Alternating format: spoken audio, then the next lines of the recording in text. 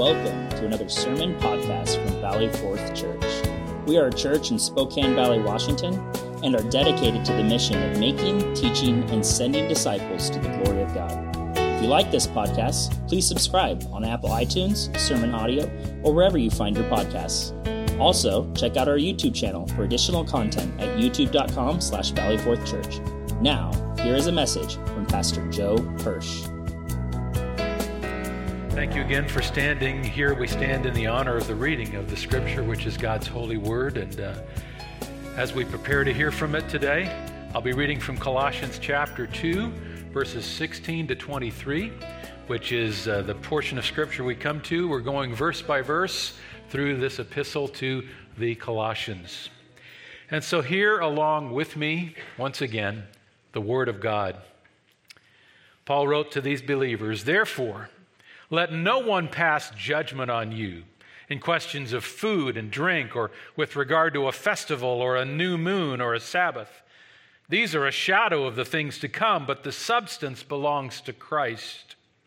Let no one disqualify you, insisting on asceticism and worship of angels, going on in detail about visions, puffed up without reason by his sensuous mind, and not holding fast to the head, from whom the whole body, nourished and knit together through its joints and ligaments, grows with a growth that is from God.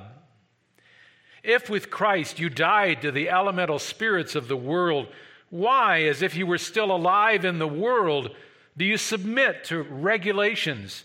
Do not handle, do not taste, do not touch, referring to things that all perish as they're used, according to human precepts and teachings.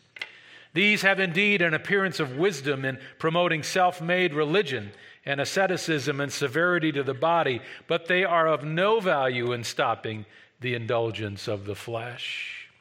This is God's holy word. It has a truth for us today. May His Holy Spirit reveal it in clarity. In Jesus' name, amen. Hey, you can be seated. Well, an unusual passage of Scripture, isn't it?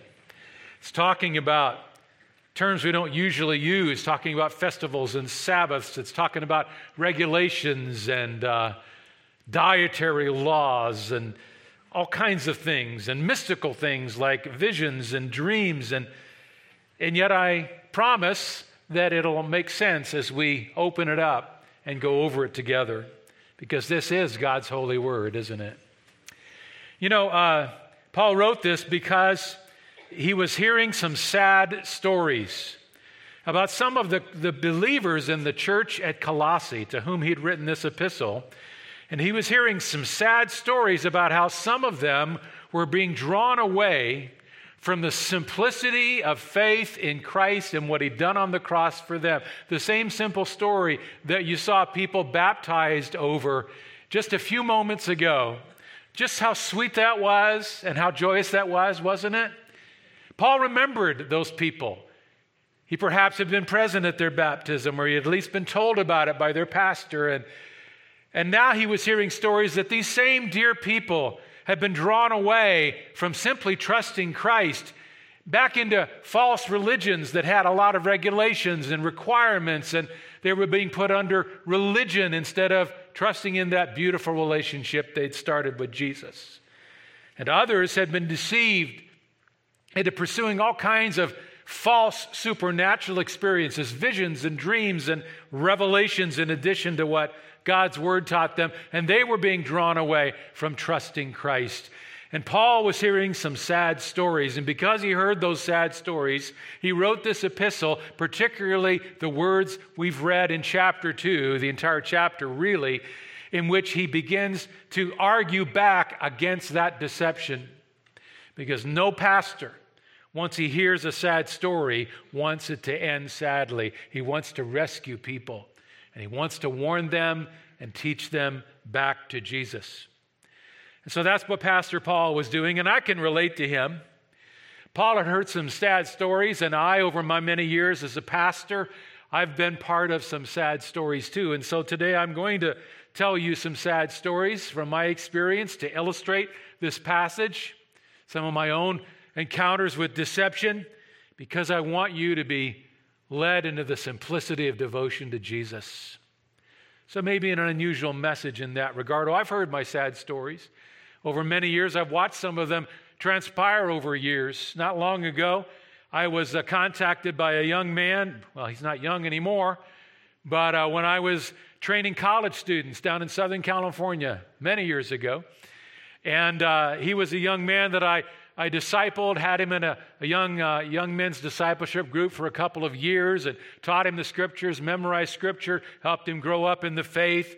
I think I baptized him. I cannot quite remember. He showed a lot of zeal, a lot of energy for Christ.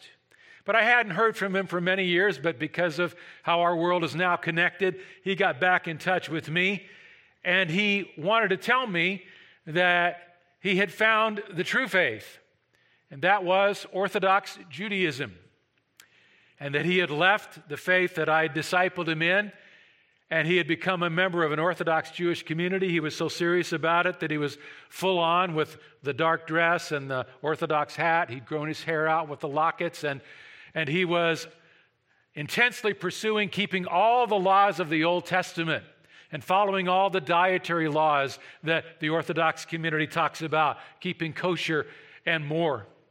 And he was memorizing the Old Testament and putting himself under the Torah and believed that that was the way to earn acceptance with God. And he told me that he had decided that the Jesus that he and I had trusted was a false Messiah. It was heartbreaking. And I wrote back to him and sought to appeal to him and to confront the deception in his life. And it hardened him further, and it was a sad tale. So he had lost the trust, the pure, simple trust you saw earlier today, by an addiction back into religion and earning his way into heaven. There was also another individual that I had known for a number of years. And I had affection for him. He was a believer, but he never, ever could settle down in any one church, in any one place for very long, because he was addicted to seeking after experiences with the Holy Spirit. And he truly believed that no one yet had fully experienced the Spirit like he wanted to and like he thought he was. And so he would stay in a church long enough to see that they didn't quite have it, criticize them for not quite having it, and then move on somewhere else. And I watched him year after year. He couldn't even stay in a Bible study very long or a small group, because he would insist in disrupting the group and saying, before you go on with more Bible teaching, you need to have more of him. He would say often, I don't care what doctrine teaches, you got to feel him, man. And he became more and more addicted to experience and more disruptive in places of worship to where he wasn't wanted any longer. It was a sad tale to watch. Well, now he's in heaven. And now, well, he's having all the experience he ever thought was important, but more importantly, he's learning all the truth he should have learned and walked in. He's lost a lot of reward because he was pursuing worthless things. So I looked at those two lives as I read about Paul, and knowing that Paul had heard sad stories too, and we have the same experience, he and I. We've heard sad stories about sincere believers who were pulled away from the simplicity of faith in that cross and in what Christ has done into one of two things, into religion, like my first friend.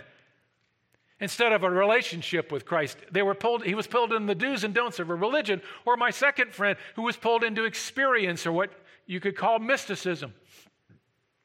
Pulled away, and they must have been pulled away by somebody in their life who was teaching falsely, right?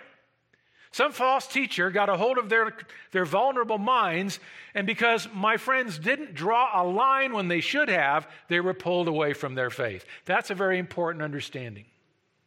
They had a choice as that falsehood was coming into their world to draw a line over what they knew the Bible taught and over who they knew Jesus was. And if they had drawn that line, I believe they wouldn't have been pulled over.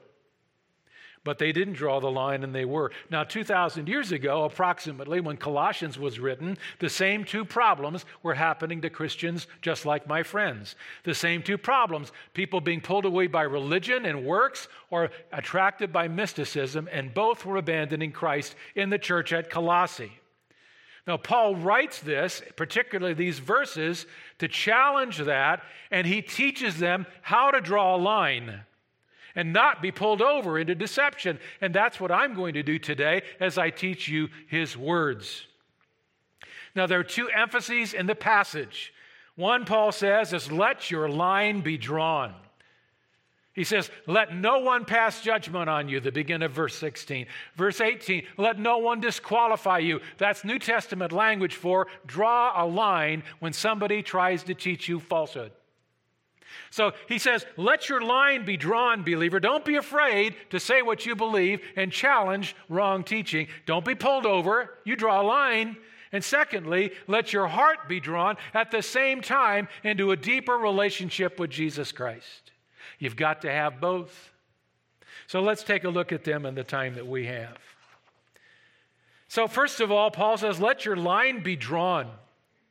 You see, he was teaching against the threat of these false teachers in Colossae, telling these believers, knowing Jesus is fine, but you need more.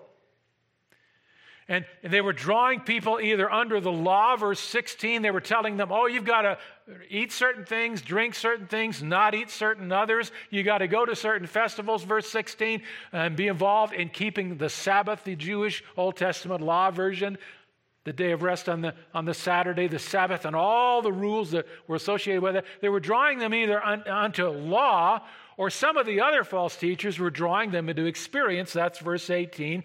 That no one disqualify you, insisting on asceticism. And look at this, worship of angels going on in detail about visions.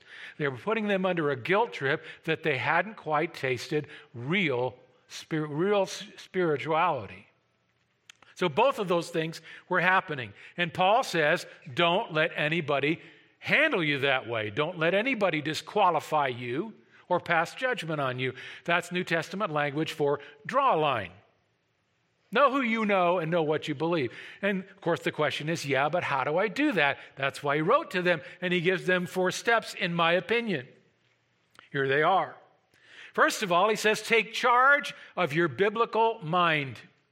Take charge of your biblical mind. Make no mistake, he's telling them, you have to know as a believer where to draw the line over what you believe and who you know.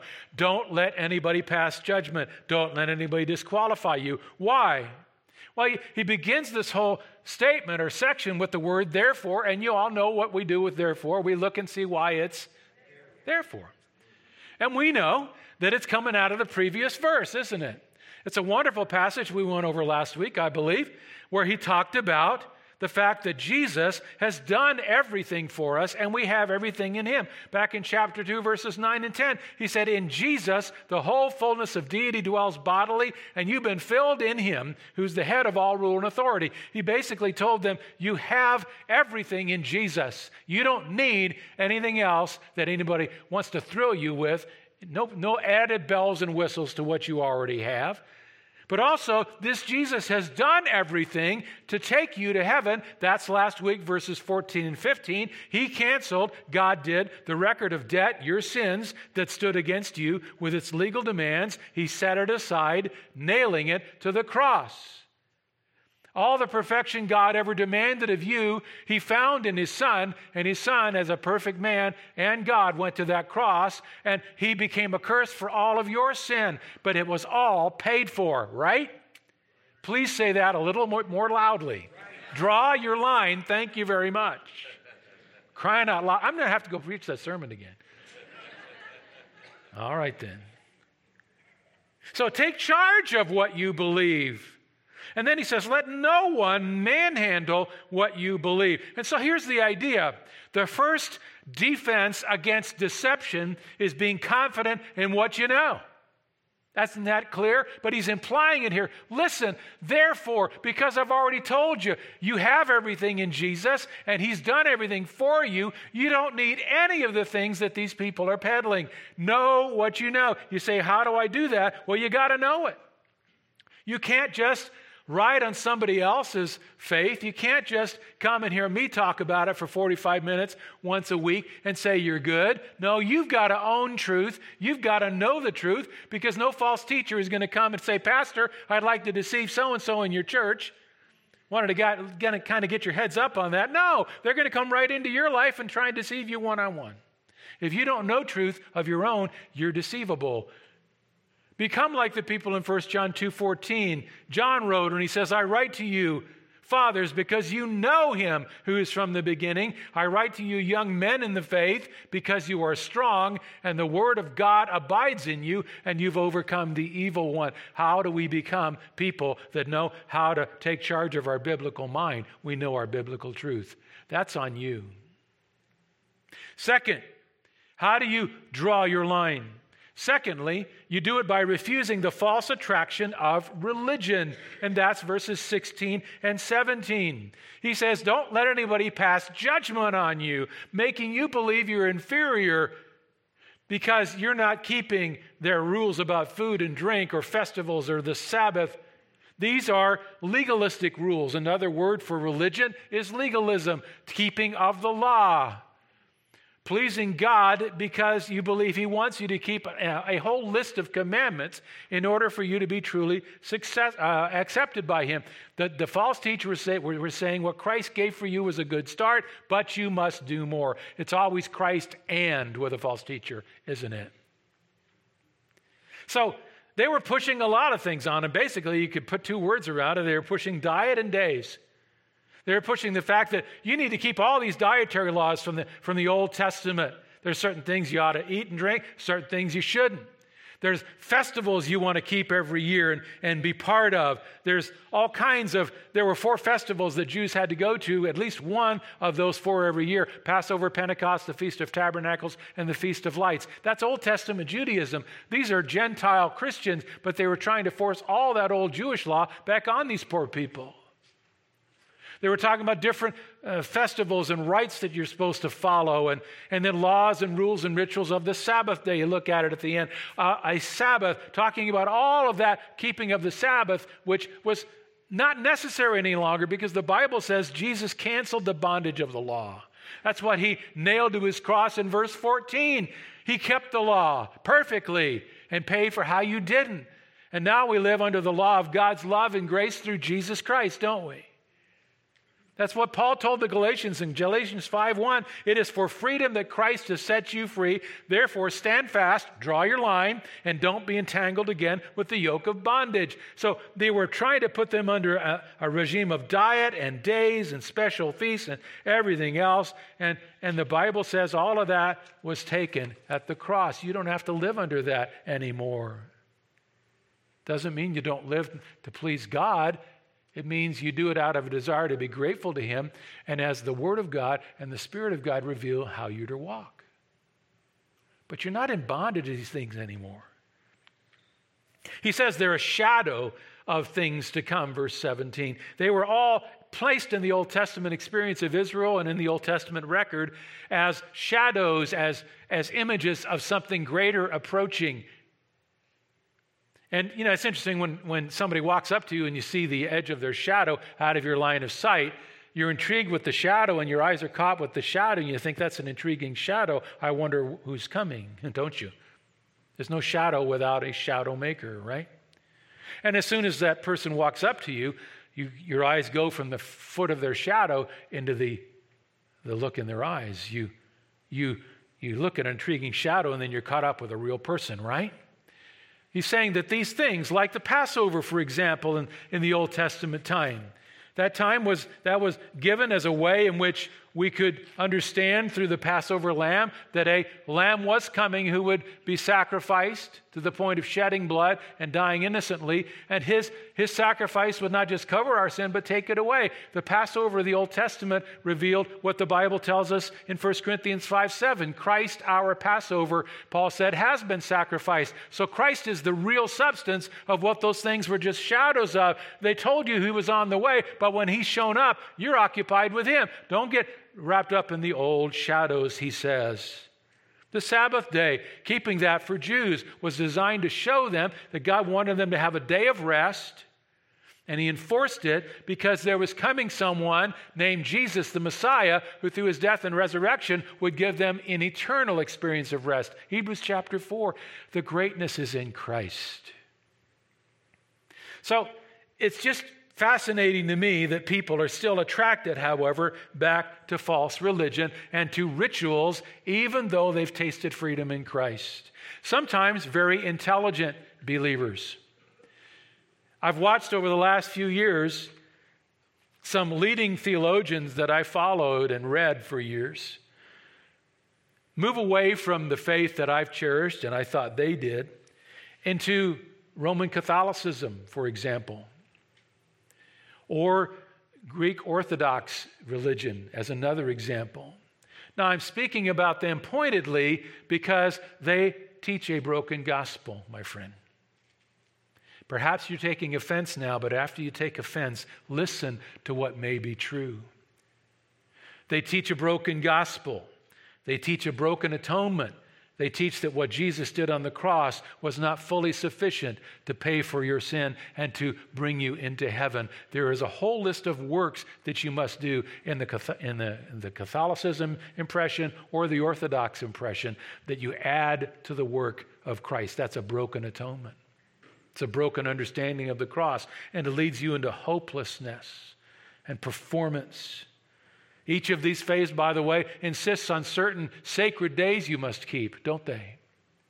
Certain rituals that you must undergo and continue to undergo, don't they? And even certain foods you should avoid at certain times, don't they? Take a look at verses 16 and 17, and you tell me if there's not a very clear shadow of these things. It's always been the same deception. And yet these men that I respected went into these, they dug these broken wells all over again. Why? Because we're so attracted into whatever we can do to guarantee our relationship with God. It's a human addiction. There must be something I can do or should do to make sure my relationship with God is certain. And that's where we miss it. Because it is by faith that we are saved. Ephesians 2:8 and 9. We are saved not by works, lest no man should boast, as these false teachers were boasting, but grace by faith. And I look at that and I wonder, are we going to see more of that? The Bible seems to indicate that in the end of days, there will be a greater falling away from the faith. And I think part of it may be into the direction of Christian-sounding legalistic systems. Why do people do that? Here's a guess about our souls. I think as we get into increasingly difficult and chaotic times, and things have definitely upshifted, haven't they? People long for order. And that's where the deceiver comes in.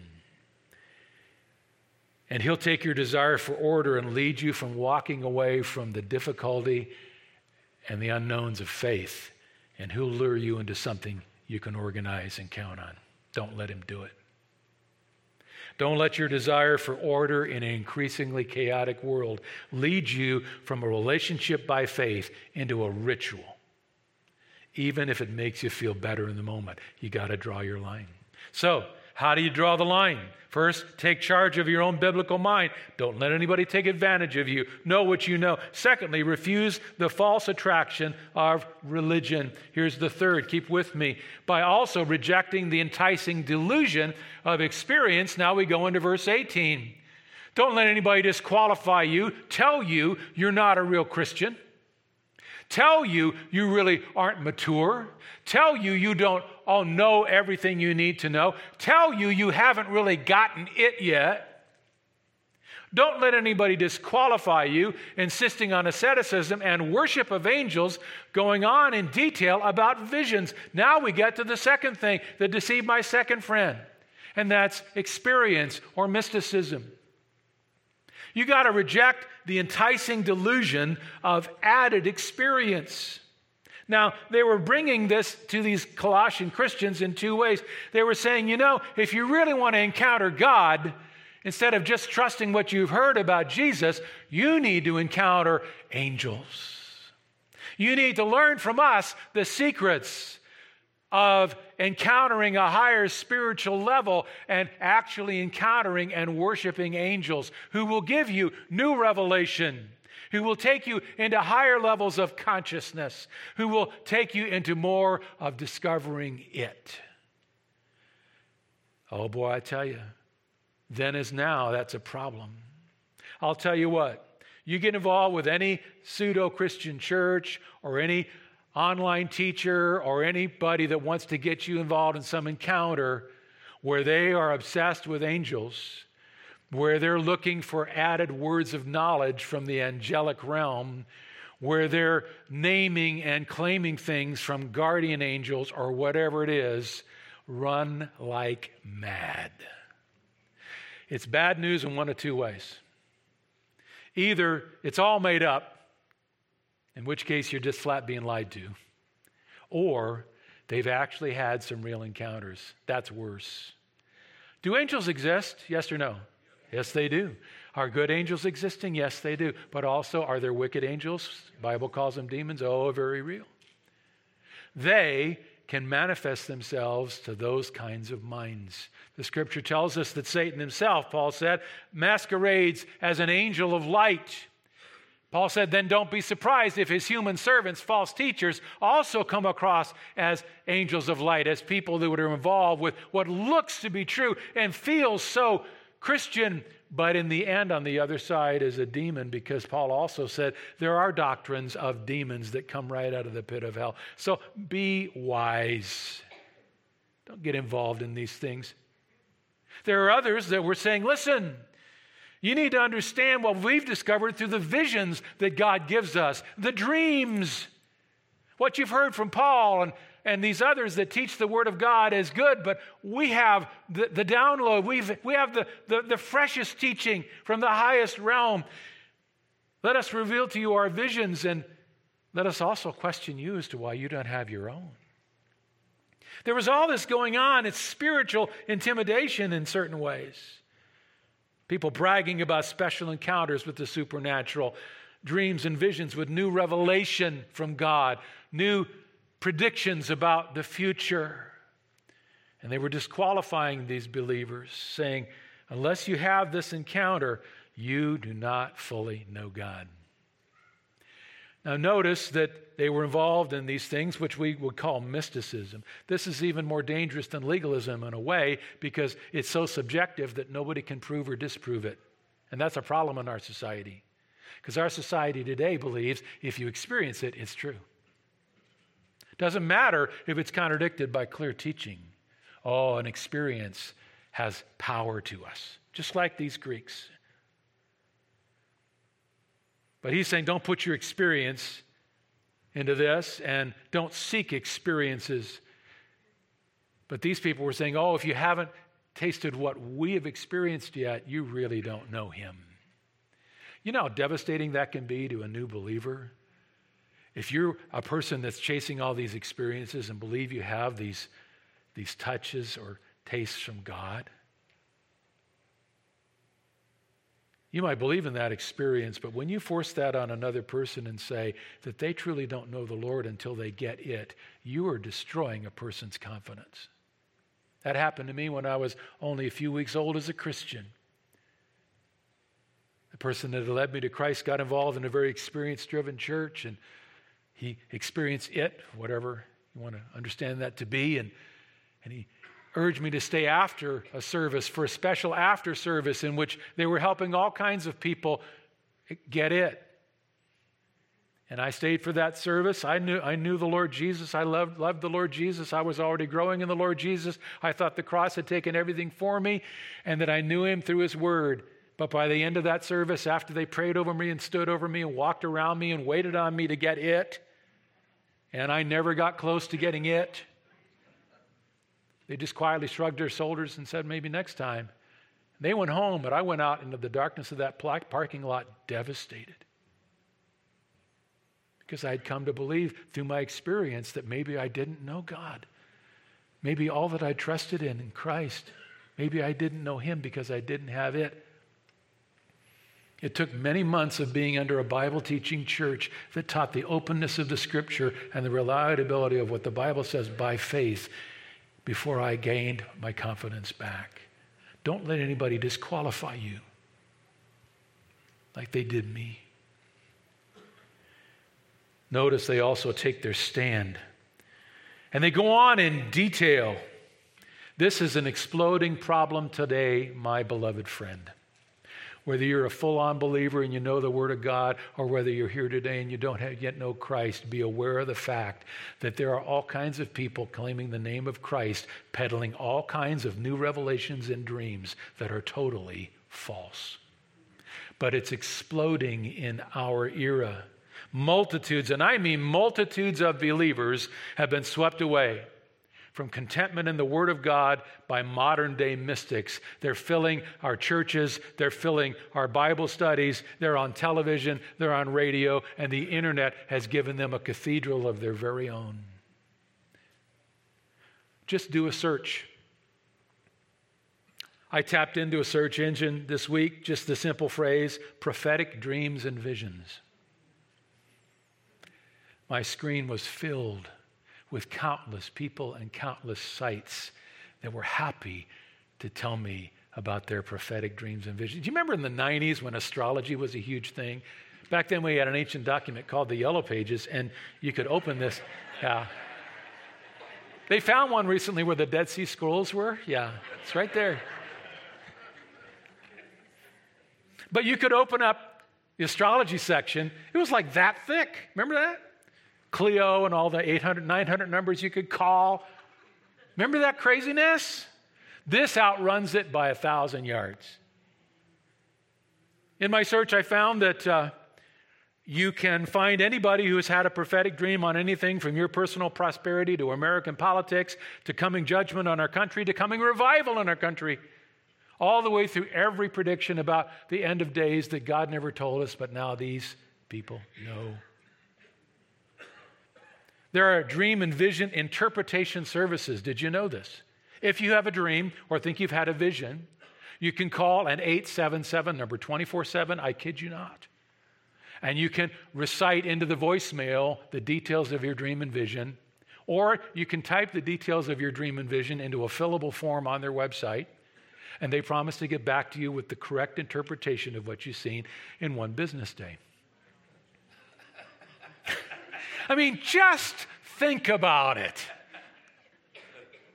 The madness, but also the banal foolishness of all of this. There's a place called the Dream Room where you can do just what I told you to do. There's also a site that I saw called Prophetic Dreams University. It has online courses to teach you how to become a prophet and how to regularly receive visions. It struck me, why does it have to be an online course? Why couldn't they just beam that into my new mind? There's also a place you can go every day. It's called the Daily Dream, because they have a whole collection of Christians that get dreams daily, and they post them, and they do videos, and you can hear about the daily dream. Do you see the absurdity of it? But you can also see that in a society that is looking for experience, these people who make great claims for having heard the voice of God deceive people. Typically, by the way, they have no use for doctrine. They say, doctrine is not important, just give me more of Jesus. Give me more and I will give you more of what I've experienced. I've had people say to me, don't talk to me about doctrine, I trust my experience over what you say. Many times as a pastor. That's where we're headed as a Christian society. Now that's a pathway to bondage. Why? Because how much new experience is enough? How much new revelation is enough? How much new secret teaching is enough? Answer, just a little bit more. And that's the bondage these people were being led into, and that's the bondage people in our society, in our Christian world are being led into, maybe even yourself. I understand why. Because we're in a world where it's more frightening all the time. And it's more emotionally uncertain all the time, isn't it? Big upshift. Don't let your emotional uncertainty tempt you to look for mystical assurance. Here he says, it's all without reason. What they're talking about has no fundamental connection with truth or reality. They're puffed up about something that means nothing. And it ultimately comes out of their sensuous mind. The word sensuous there doesn't relate to sex. It relates to any desire to have an experience. Isn't that where our world is today? Don't you get hooked into it, my dear friend. I've got to hurry now. Fourthly, he says, not only do you take charge of your biblical mind and refuse the attractiveness of false religion and reject the enticing delusion of experience, but lastly, you do it by realizing that they are both, religion and experience, hopelessly empty. That's verses 20 to 23. If with Christ you died to the elemental spirits of the world, why, as if you were still alive in the world, do you submit to regulations? Don't handle, don't taste, don't touch. He's saying, listen, you died to this because Christ died to it, and when he died, you died. There's no need for you to get involved in all of this. He says, just abandon it all. These are human precepts and teachings, verse 21, and they're all bankrupt. They have indeed, verse 23, an appearance of wisdom in promoting self-made religion and asceticism and severity to the body, but they're of no value in stopping the indulgence of the flesh. Look at the last phrase. These things, though they sound intriguing, though they look amazing, though they stir you emotionally, maybe intrigue you mentally and intellectually, they have no value in what God is really after. What does he want in your life? He wants you to become like his son, doesn't he? And you do that by saying no to your old desires and your old drives of sin, and you become more obedient to Jesus. He says none of this will help you in what God is really after. Oh, they have the appearance of wisdom, he says in these passages. They have the appearance of wisdom, verse 23. They are intriguing. They are alluring. They're new. And they do promote religion. If you get involved in legalism, like my dear friend I told you about at the beginning, it must be very satisfying to him to dress a certain way and know that he's eating exactly the right foods today to please the Hebrew God. Oh, he gets a lot of fulfillment out of that, I'm sure. But it's of no value in stopping the indulgence of the flesh. And the flesh there, as I taught you a couple weeks ago, is a word Paul used to talk about the drive to sin in your life. And none of these things, religion or experience, will help you conquer that. I'll put it this way. It's a lot easier to skip meat for a week than it is to battle private sin every day. There's only the indwelling Christ through the power of his authoritative word that you live in by faith that can do that. Well, my time is gone. Here's the last. You're thinking, okay, so you've told me about the landmines of religion and experience and what the tripwires are, but how do I safely get through the minefield?